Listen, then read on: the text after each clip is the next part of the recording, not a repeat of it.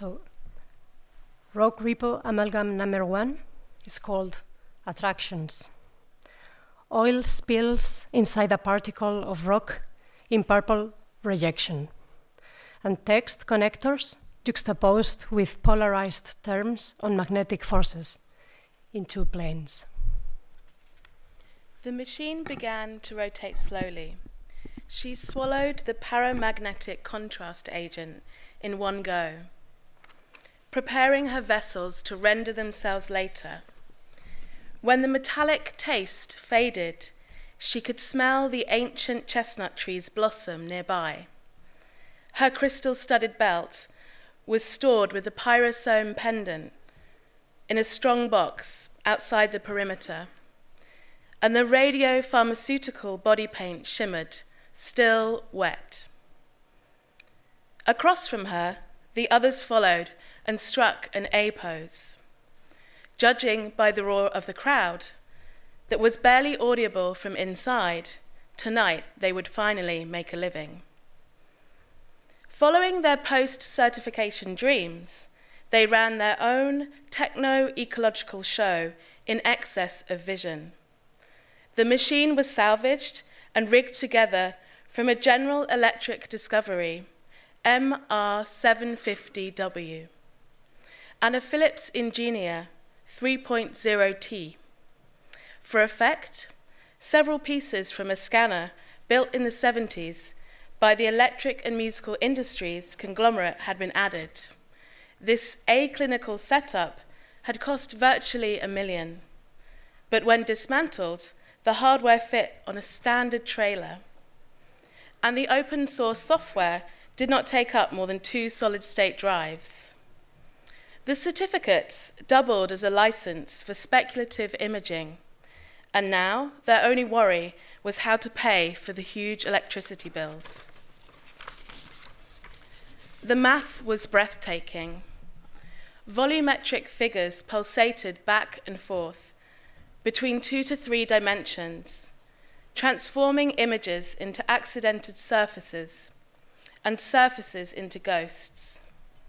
There were mountain areas, divided by sharp ridges and watersheds, preventing the draining of the enclosed reservoirs.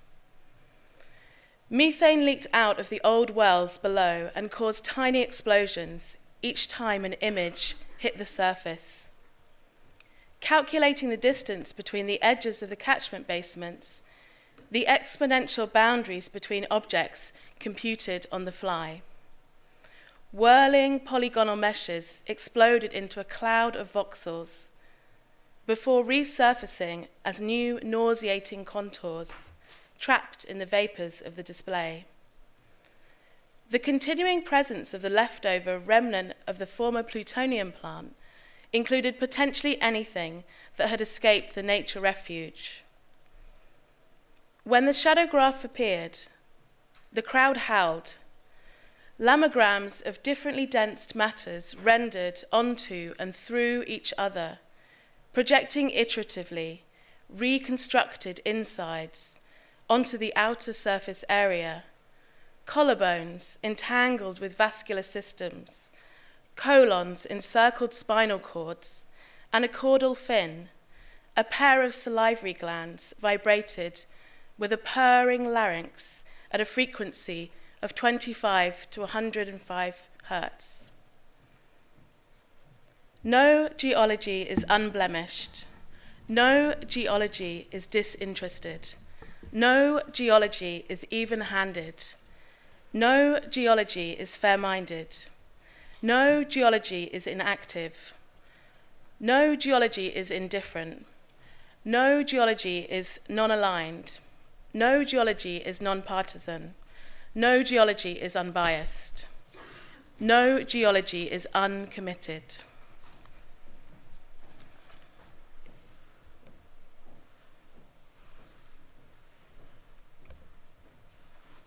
Rock Repo, Amalgam Number 2, Real-Time Runtime, Apparatus of Extraction, Atomic Number 14, Silicon Authoring Rocks Authoring Silicon, Crystalline to Hypercomputation to Landfill, Blue-Gray Metallic Luster, cooling elements.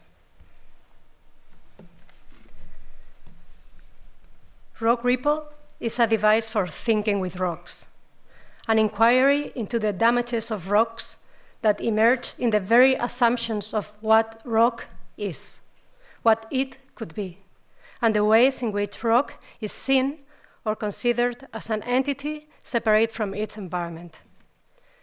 Thinking with Elisabeth Povinelli and splitting the fossil in the statement that clearly ex-humans are more important than Y rocks, we hold on to her provocation and ask about inhuman materialities and how they matter in the world, how they matter the world.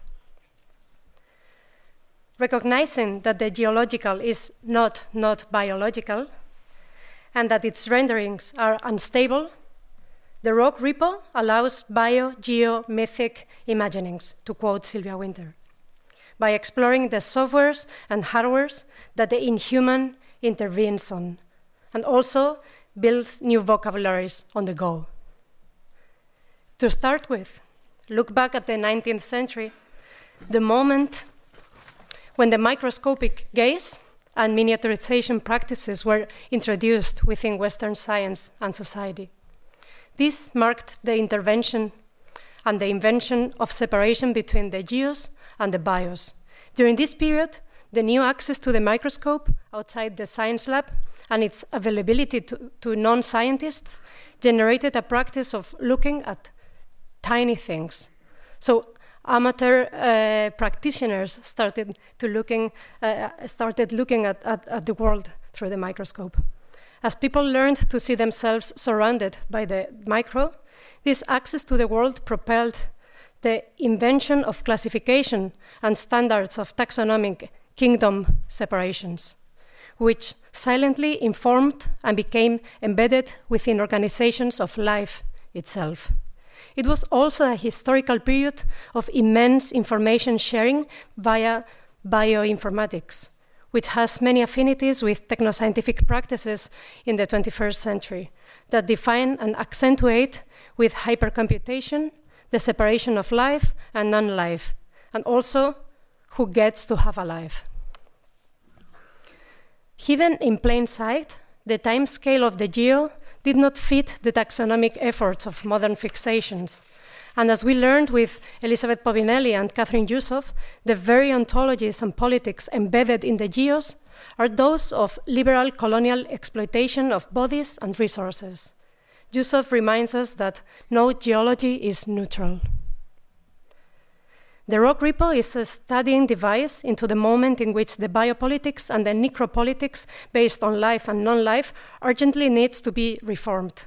Working from the understanding of biology as a field of discourse beyond the living world itself, we want to actively engage with the space-time of continuities between the bios, geos, and mythos as apparatuses of knowledge production and world production that they convoke.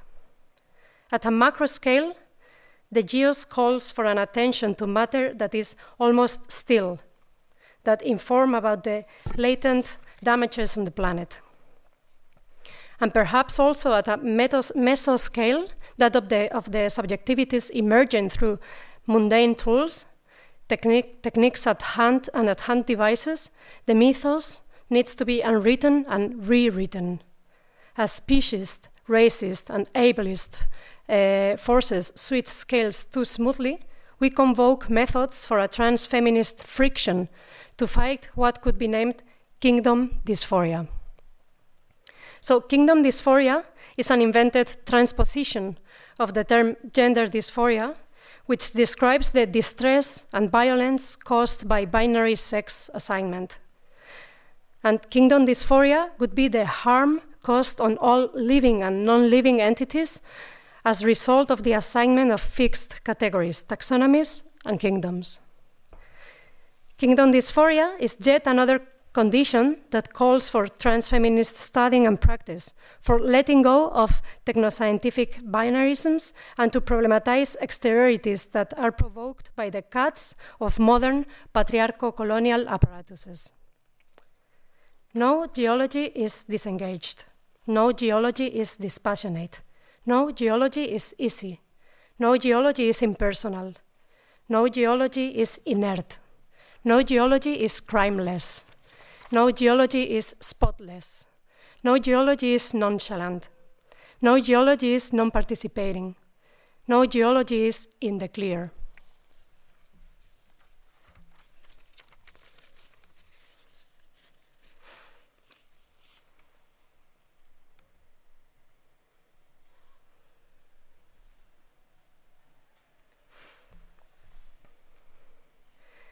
This is Rock Repo Amalgam number 3, and it's called Geopoetics.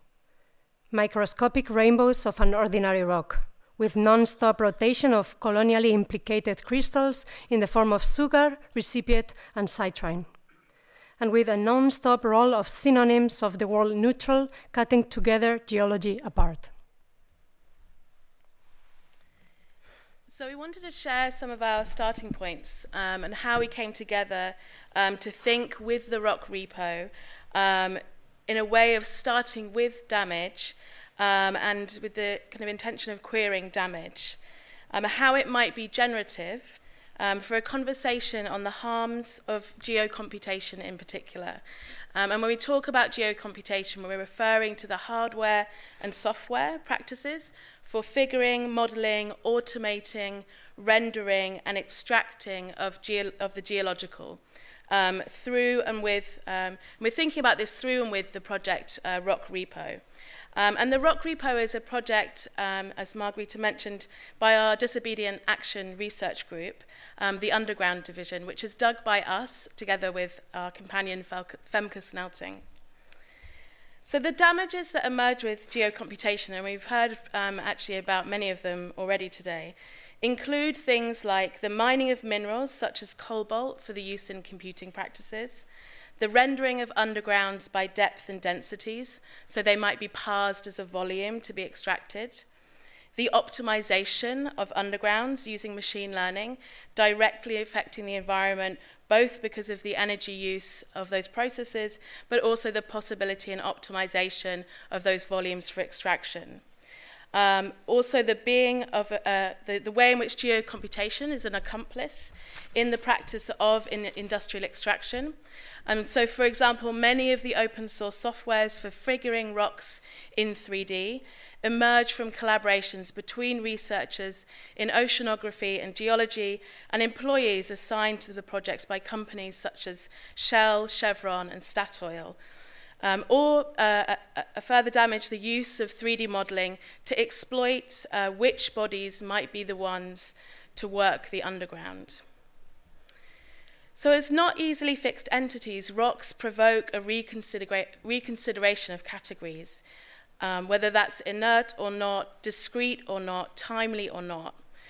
And in the Rock Repo, we activate an analytic, a methodology that we've been building named Querying Damage, which is a set of operations to attend to the certain harms of geocomputation in relation to volumetrics, geocomputation, and the praxis of feeling backwards, to quote Heather Love.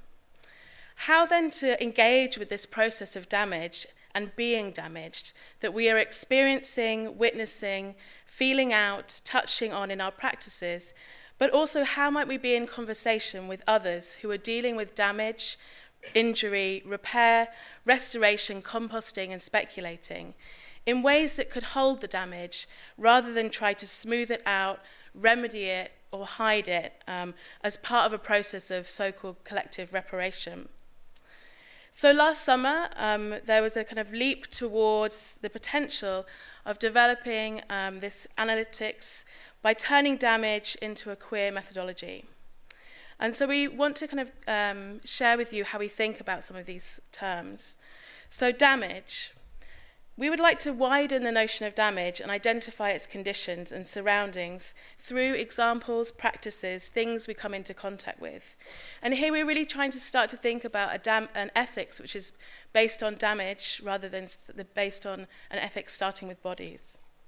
It does not have to be a damage experienced personally. It can be observed damage, collective damage, bodily damage, community damage, environmental damage, personal damage, historical damage, public damage, fictitious damage, cultural damage, archive damage, structural damage, naturalized damage, computer damage, urban damage, transgenerational damage, geopolitical damage, and so on. And we are not just interested in how to look at these practices of damage, but we are very committed in looking at how we might collectively make practices that damage. Practices that can damage institutions, that can damage power structures, that can damage fossil fuel economies. Basically working with the premise that we might have to undo or take things apart on the way to repair. But at the same time, really trying to hold in that when you're living with damage, the prospect of undoing things on the way to repair might seem difficult or impossible. So reparation. We want to propose that perhaps we can have some partial hopes to repair some damages but not others, or to live with damage in ways that give comfort and care. The semiotic material lives to which damage happens are complex entanglements, and reparation here is not taken as a developmentalist move or a kind of progressive move that might try to keep kind of complexity up and healthy and sharpened no matter what, but as a basic gesture of trying to organize a togetherness that counts. So to develop a querying methodology that might focus on how we generate data, knowledge, stories as part of a transfeminist research practice. In other words, how can we, as Octavia Butler might say, uphold a politics of queer survival? So querying damage is the proposal of an analytic, a parapositive, post-normal move. If you search for analytics online, you come across thousands of corporate companies who offer analytical services. Services that draw conclusions through running algorithms over data sets. And we feel it's urgent to reclaim analytics in non-profit experiments, in processes that might give shape to other ways of understanding. We reclaim analytics as the practice of cutting complexity together apart. To take on both the injuries caused by analytics or bioinformatics and how they are instrumentalized to provide situated temporary truths about lives, living, and the possible ways of living. And also to take on how we might together invent, generate, build an analytic for transfeminist work that stays with damage. As Alexis Pauline Gumbs writes, we broke the earth, now we fall through time. So querying damage is an analytic to read-write the complexity of damaged and damaging technosciences, such as geocomputation. It is a set of operations that can be practiced collectively to consider the agencies, labors, and harms of technoscience, to imagine life otherwise. Querying damage is an analytical praxis that functions both as a plastic but rigorous method for formulating partial reparations, whilst at the same time recognizing that most interventions or reparations might create a further set of damages. So a partial reparation or not. Instead of extending benevolent utopianism, this praxis extends queer theories that concern personal injury into more than human ensembles in order to consider the shared damages. It's designed to be carried in your pocket, holds a free art license, and exists to be used and resituated. No geology is uninvolved. No geology is virtuous. No geology is clean. No geology is clear. No geology is good. No geology is guiltless. No geology is safe. No geology is stainless. No geology is upright. No geology is untainted.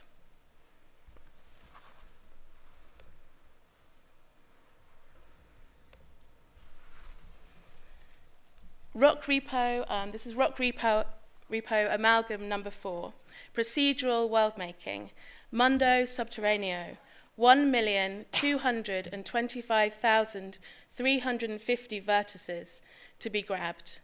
2 LiDAR caves scaled to be moused overlap on a flat land, volcanic rearrangings and mythic proportions.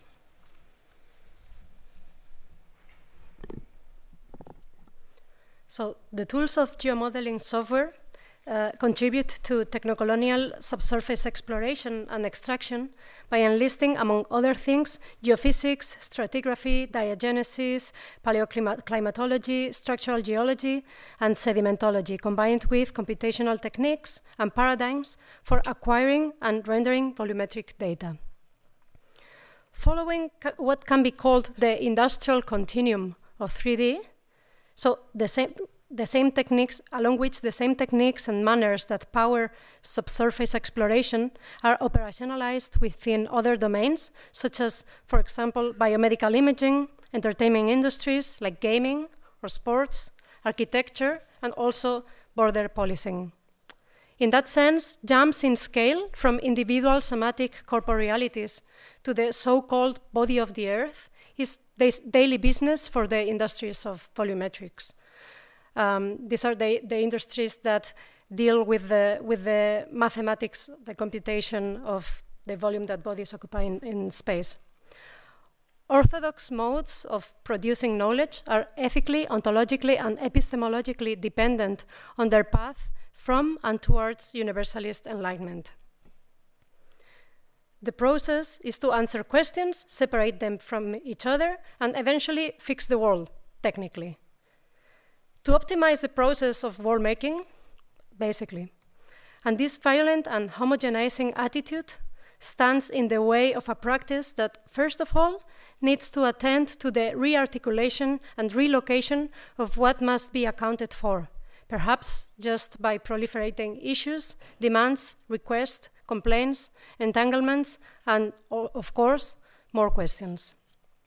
As Denise Ferreira da Silva notes, when non-locality guides our imaging of the universe, difference is not a manifestation of an unresolvable estrangement, but the expression of an elementary entanglement. End of quote.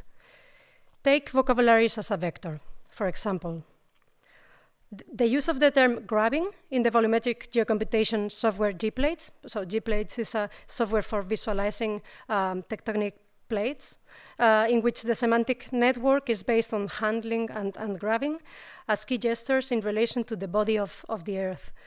A loss of agency and an extractivist assumption slip in too smoothly and also too fast. To report these kind of linguistic bugs, we are in need of research methods that involve direct action and also engaged affection into and by the objects of study. Also, the use of the verb to grab brings with it the history and practice of land grabbing, land abuse, and proprietary impositions of ownership and appropriation, which has been correlated both with dispossession by the taking of land and environmental damage. In other words, if orthodox research methods deal with hypotheses based on observations that are then articulated with the help of deduction or induction, also in the field of geovolumetrics, we are in need of methods that affect and are affected by their very materialities, including their own semantics. In the turbocapitalist momentum, are there other options besides a rapt deceleration and seamless acceleration? Is there a way of working without guarantees or attempting to resist the ever-new repetitive fantasies of technoscience? This ever-new is what we call totalitarian innovation. So the hegemonic acceleration of contemporary technologies imposes a series of conditions that lead to the persistence of cultural forms of totalitarian innovation, which must be resisted and contested. Yet those same conditions also constitute a complex of latencies and absences with which we have to inventively coexist, driven by the need for attentive politicized presences. However, we are not calling for an anti-affirmative position, but instead, as Heather Love notes, queer practice exists in a state of tension with a related and contrary tendency, the need to resist damage and also to affirm queer existence. In a mode of queering damage as queer situating mode for analytics, we extend the possibility of intervention from body politics to geopolitics. Together with queer and anti-racist ethics, epistemologies, and ontologies, by persistently making leaps in scales of time and space, and also by paying attention to the legacies of modern technosciences that are nested in each tool that facilitate or prevent some existences and not others. In our software critique, we place an emphasis on damages across the industrial continuum of volumetrics. This ROC repository is a tentative mode of software critique that refuses to organize along the vectors of optimization, efficiency, or resilience, but proposes to grab back and repair some parts. In other words, the ROC repo might be a method for pushing the limits of the probable, the modern probable, and expanding the spectrum of the possible, the wide arc of the possibly mundane. Discussing technological sovereignty and infrastructural self-defense initiatives are good places to start, for sure, but those gestures are certainly not enough. The first step is to methodologically identify and urgently publish the damages that coercive turbocapitalism inflicts through the informatics of volumetrics and geocomputation. We need to join forces and write thick and dense repositories of these systems in order to understand their amalgamations and technically equip ourselves with partial and localized repair possibilities, while resisting the production of ever new, slim, and naive fixing fantasies. It is very basic. After all, we have always been geohackers. No geology is immaculate. No geology is pacifist. No geology is poker-faced. No geology is relaxed. No geology is unaligned. No geology is unconcerned. No geology is unprejudiced. No geology is honest. No geology is legitimate. No geology is pure.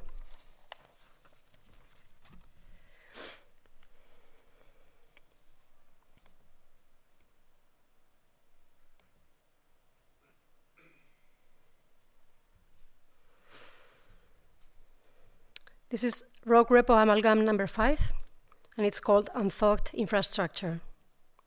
Transtextual combinatory flow in opposite direction to the moves of a diamond. A piece of coal and assumed in azurite, all in top of a tiny loop of a reserved volcano eruption. Check the computed lighting, shining on the diamond stuff some are made of. We broke the earth, now we fall through time. Broken soil as a state of time, fallen time as a state of now, timely fall as a stage of we, grounded we as a state of earth. Or, we broke the earth, now we fall through time. Broken we as a state of time, fallen ground as a state of now, timely break as a stage of we, grounded times as a state of earth. But we broke the earth, now we fall through time, broken time as a state of we, fallen now as a state of soil, timely fall as a stage of earth, grounded we as a state of break. And we broke the earth, now we fall through time, broken fall as a state of now, fallen soil as a state of earth, timely time as a stage of time, broken ground as a state of ground.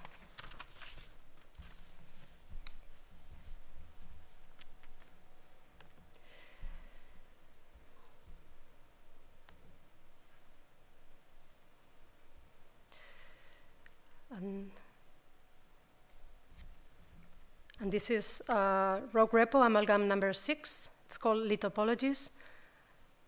It's a formula to be kept close. Some scaled up and down rock formations on a deadly vehicle set on fire and a fossilized stellaria topping the shelves, all in smooth rotation. Certified, the Night Studies programmers lay as still as they could, with their hands flat on the damp soil, bodies a faint outline along the edge of the drill site. They prepared for the 9th day of computed tomography Earth scan. At the Night Studies, they assumed they were now activists. She was still clutching an instruction leaflet that read, "Image wisely program. sign on in advance to an adventure that will leave none of the terms we normally use as they were. Under the dusk light, the recently rigged up solar panels shimmered against the device mirrors. Some of them were soldering connections over the soil with their portable irons, connecting the scanners across the Earth's surface to the supercomputer user. In the reflection of her screen, she could see the crowd, a tangle of wires, trailing out to fault lines, and as they draped these wires over their bodies in preparation, a long, high-pitched drone started to sound, as if a balloon was letting out air. In the distance, the dogs started barking a scene of wilding activities. They had learned about the possibility of this during training.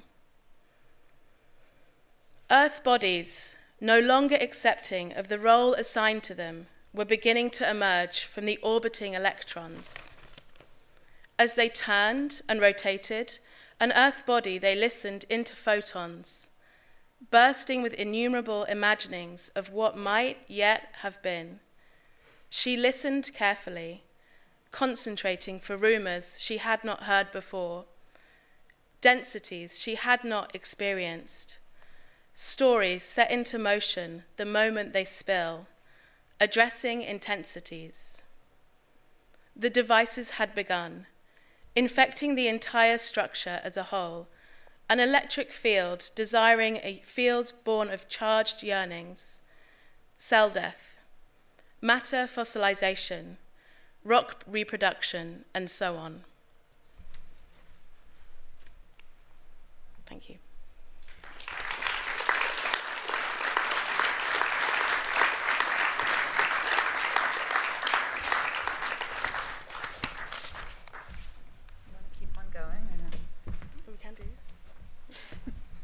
Oh, they changed it, never mind. I'm going.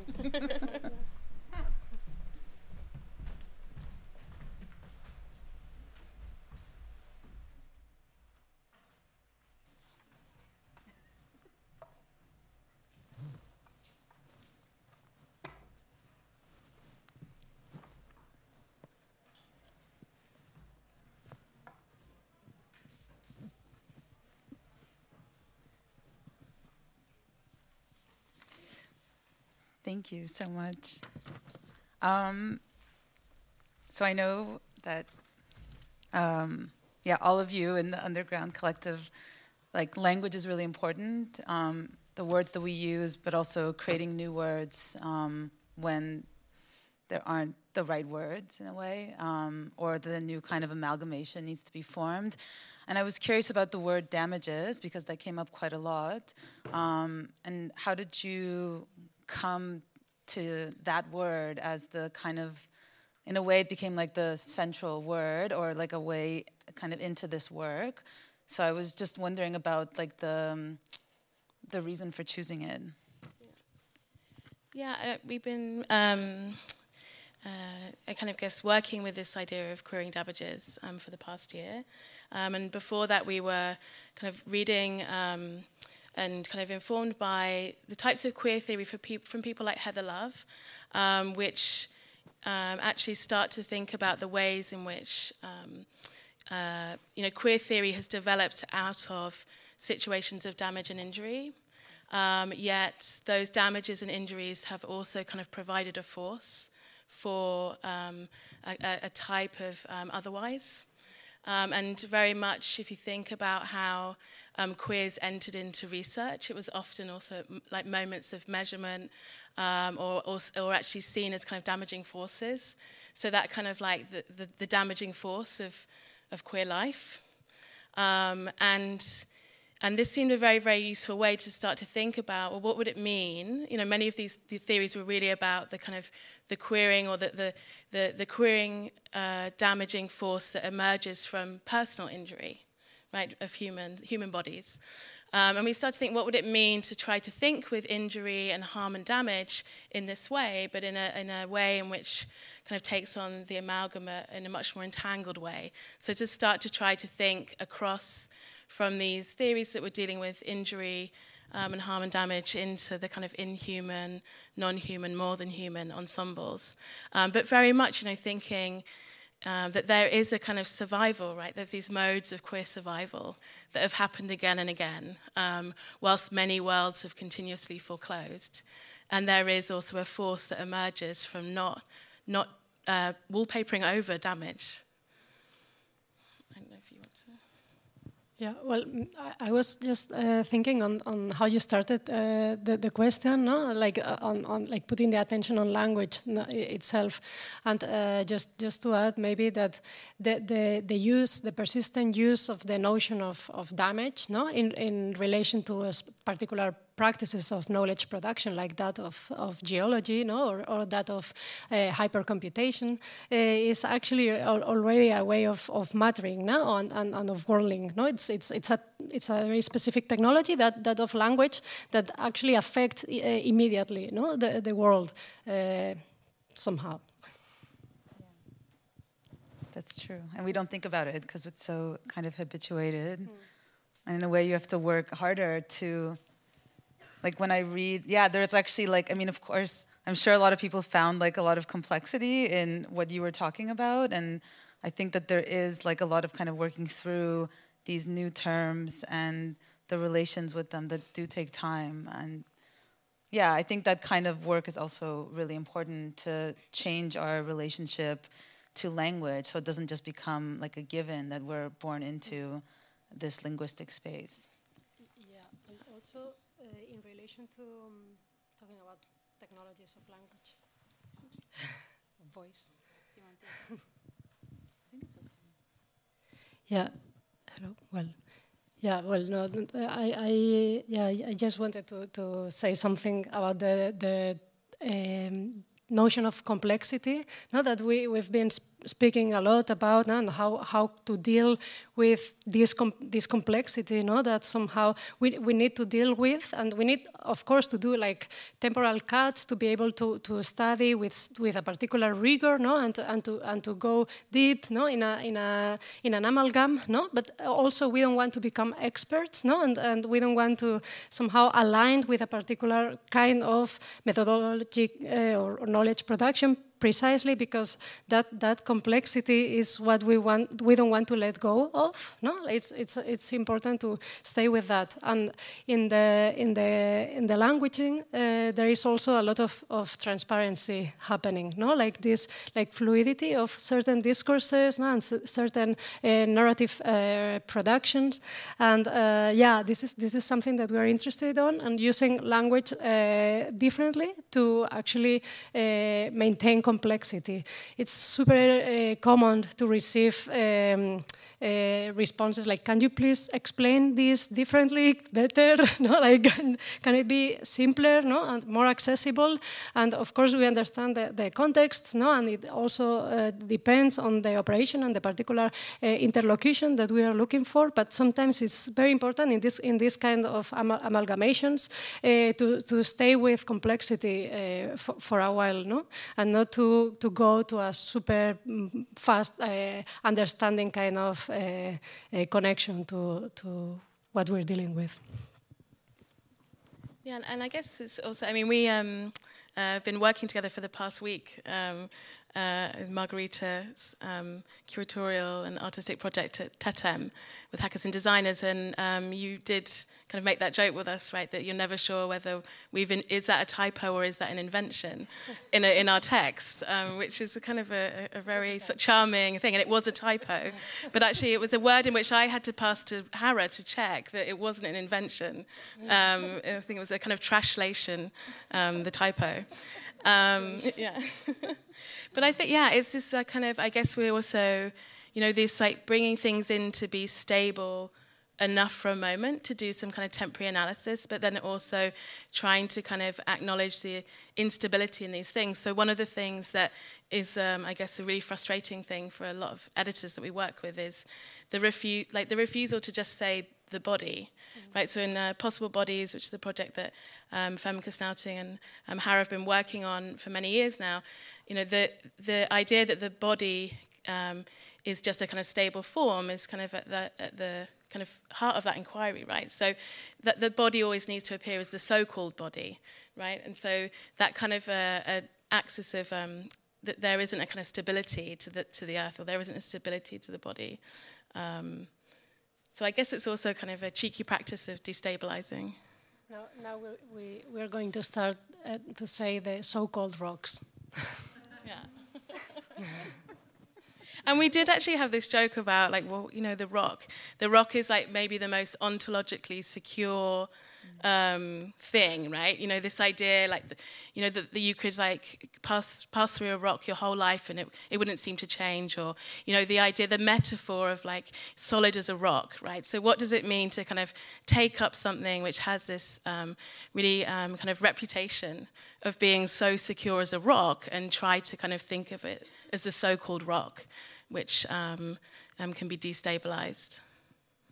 Yeah, and also in relation to that temporality, we are actually like very engaged in the ways of like we're trying to understand ways of studying like that tension of temporality between that stony patience and the velocity and speed of turbo computation and hyper computation. No, like actually it's a bit in that crossing where we are trying to formulate some questions, and there are lots of things that have to do with time, with temporality, no, and with actually convoking different understandings of time and timing, no, that have to do with iteration, repetition, acceleration, but also like very different scales, no, time scales. So that is just to say like somehow like a path, a research path. Just want to see if there's any audience questions. Yes? Hello. Could you give some insight on the technical process of building these amalgamations? They're web pages, right? Yeah. What are the processes and tools that you've used to make them? Yeah, so they're running in the browser. The rocks that you see, they're generated by a set of geometries, and this is also part of our investigation. So, you know, many of these 3D practices across the industrial continuum will kind of generate things with a set of geometries, a set of points in which then a flat texture, which is a separate file, gets overlaid in real time. So as they're kind of rotating in front of you, that there's a kind of camera view onto them, and it's only that view in which the rock is there, right? The rest of the geometry and the texture is not there. And so as part of this, we've been looking particularly at a particular format, which is the GLTS format, which is a new standard for 3D models. And really it's the standard which has allowed this very, very fast traffic between and across the industrial continuum. So it means that you can kind of move rocks, and you can move LiDARs of caves, you can move police cars to crush them across between industries. So, you know, what we're seeing in the research is you can, because of that format, the medical industry, the mining industry, and other types of industries can exchange that format very, very quickly, which is kind of actually a turbocharge at the moment to these types of practices and the things that they sediment, right? The ways in which they sediment bodies or rocks or so on. But it's built in an open source library called 3JS. Anyone can use it, learn to use it, and it is kind of underneath is a structure called WebGL, which is a pretty established structure for generating web 3D graphics, which has previously been actually quite inaccessible because a WebGL file will have like 30,000 lines of code, but these kind of 3JS or other types of libraries that can sit on top with these GLTS format, might be like a kind of 30-line code piece. So it's a really, for us, the software critique is not just at the level of the interface, but really kind of thinking through the moves that are happening in code. And one of the things that is also kind of interesting about these web pages is that they look like web pages, they're running in the browser, but they actually outsource all of the work onto the user machine.